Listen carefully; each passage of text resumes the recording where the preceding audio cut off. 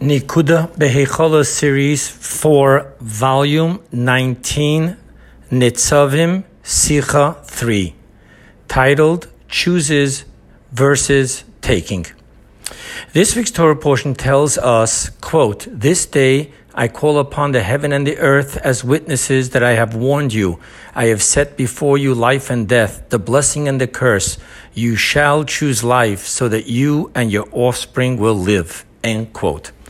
Upon this, Rashi comments, he quotes the words, "You shall choose life," and he comments, quote, God says, "I instruct you to choose the portion of life. It is like a man who says to his son, 'Choose for yourself a fine portion of my estate,' and then directs him to the best portion, saying to him, 'This is the portion which you should choose for yourself.'" And regarding this, the verse says in Psalms chapter 16, verse 5, "The Lord is my allotted portion and my cup. You guide my destiny." This is to say, you laid my hand upon the good lot, saying, "Take this for yourself." On this end quote of Rashi. On this Rashi, there are 5 questions. Number 1, why does Rashi comment at all when the verse seems simply clear? 2, why the need of a metaphor? 3, why after the metaphor is there yet a need for a proof from a verse? 4, why in the metaphor does the Father, quote unquote, directs him, while with the verse, God, quote unquote, laid my hand upon? And the 5th question, why in the metaphor is the person being told, quote, choose, quote, while with the verse he is being told, quote, take, end quote? 5 questions. The foundation of this Rashi is the question. The Torah already previously told us, and I quote the verse, "Behold, I have set before you today life and good and death and evil," end quote. Hence, why is there any need for our verse at all? To explain this, Rashi focuses on the 2 words that this verse has, which the previous does not.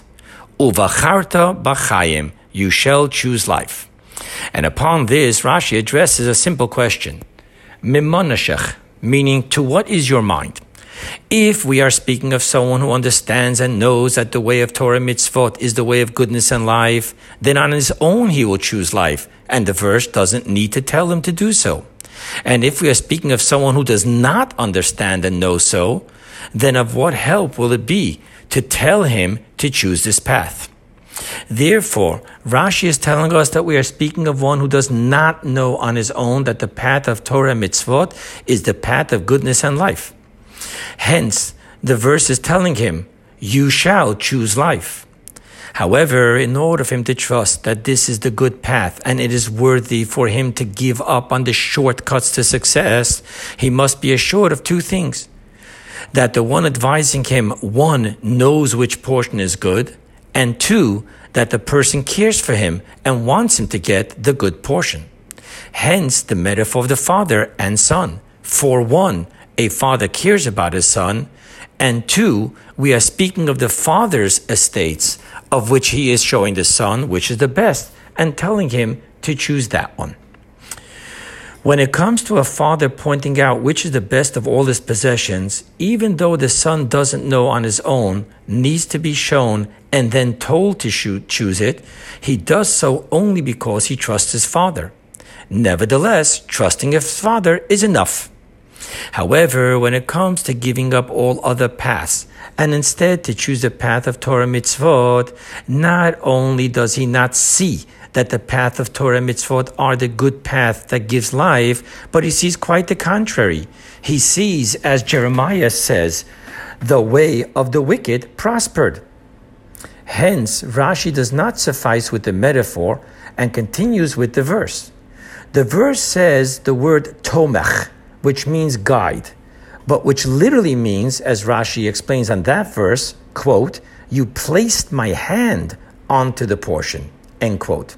Meaning that God is placing our hand upon the physical goodness of my lot, God's lot, showing us how it is the path to physical goodness and to physical life. And with this, we can understand the difference wordings of the metaphor with the Father and Son and of the verse concerning God and us. By the metaphor, the Father can only tell the Son, choose this. And ultimately, it is the Son who must choose. However, God's telling us to choose life is not just God telling us, but rather God is placing our hand upon our lot. And being that God has made this our lot, with which we are intrinsically connected with, hence there is no choosing that we need to do, but rather all that there remains is for us to take that which our hand is already on. Now, from this Rashi, we learn out a halachic Jewish law outcome. There is a legal issue that Rashi is clarifying for us as well. If two partners agree on splitting their partnership according to a lottery, meaning that a lottery will decide who gets which half, we find opinions that the lottery only chooses who gets what. However, each's actual acquisition of their half is only through them taking their portion. Not so when it came to dividing the land of Israel, which was through a lottery that God commanded to perform. Here, everyone agrees that the lottery itself makes the acquisition. Hence, when the Father is telling the Son which is the best portion, the Son must still choose it. However, when God says that this is my lot, this not only chooses it for us, but actually acquires it for us. And hence, the language is, placed my hand upon the portion. And now all that is left is for us to take what is already ours. And there's a mystical lesson from this Rashi. The wine of Torah, that's the words used to refer to the mystical lesson. The wine of Torah hidden in this Rashi is that these two concepts of, by the Father, Son, metaphor speaks of A, good portion, and B, choose, versus the verse of God speaks of A, good lottery, and B, take, represent two fashions in which we can affect upon ourselves the you will choose life. Fashion 1.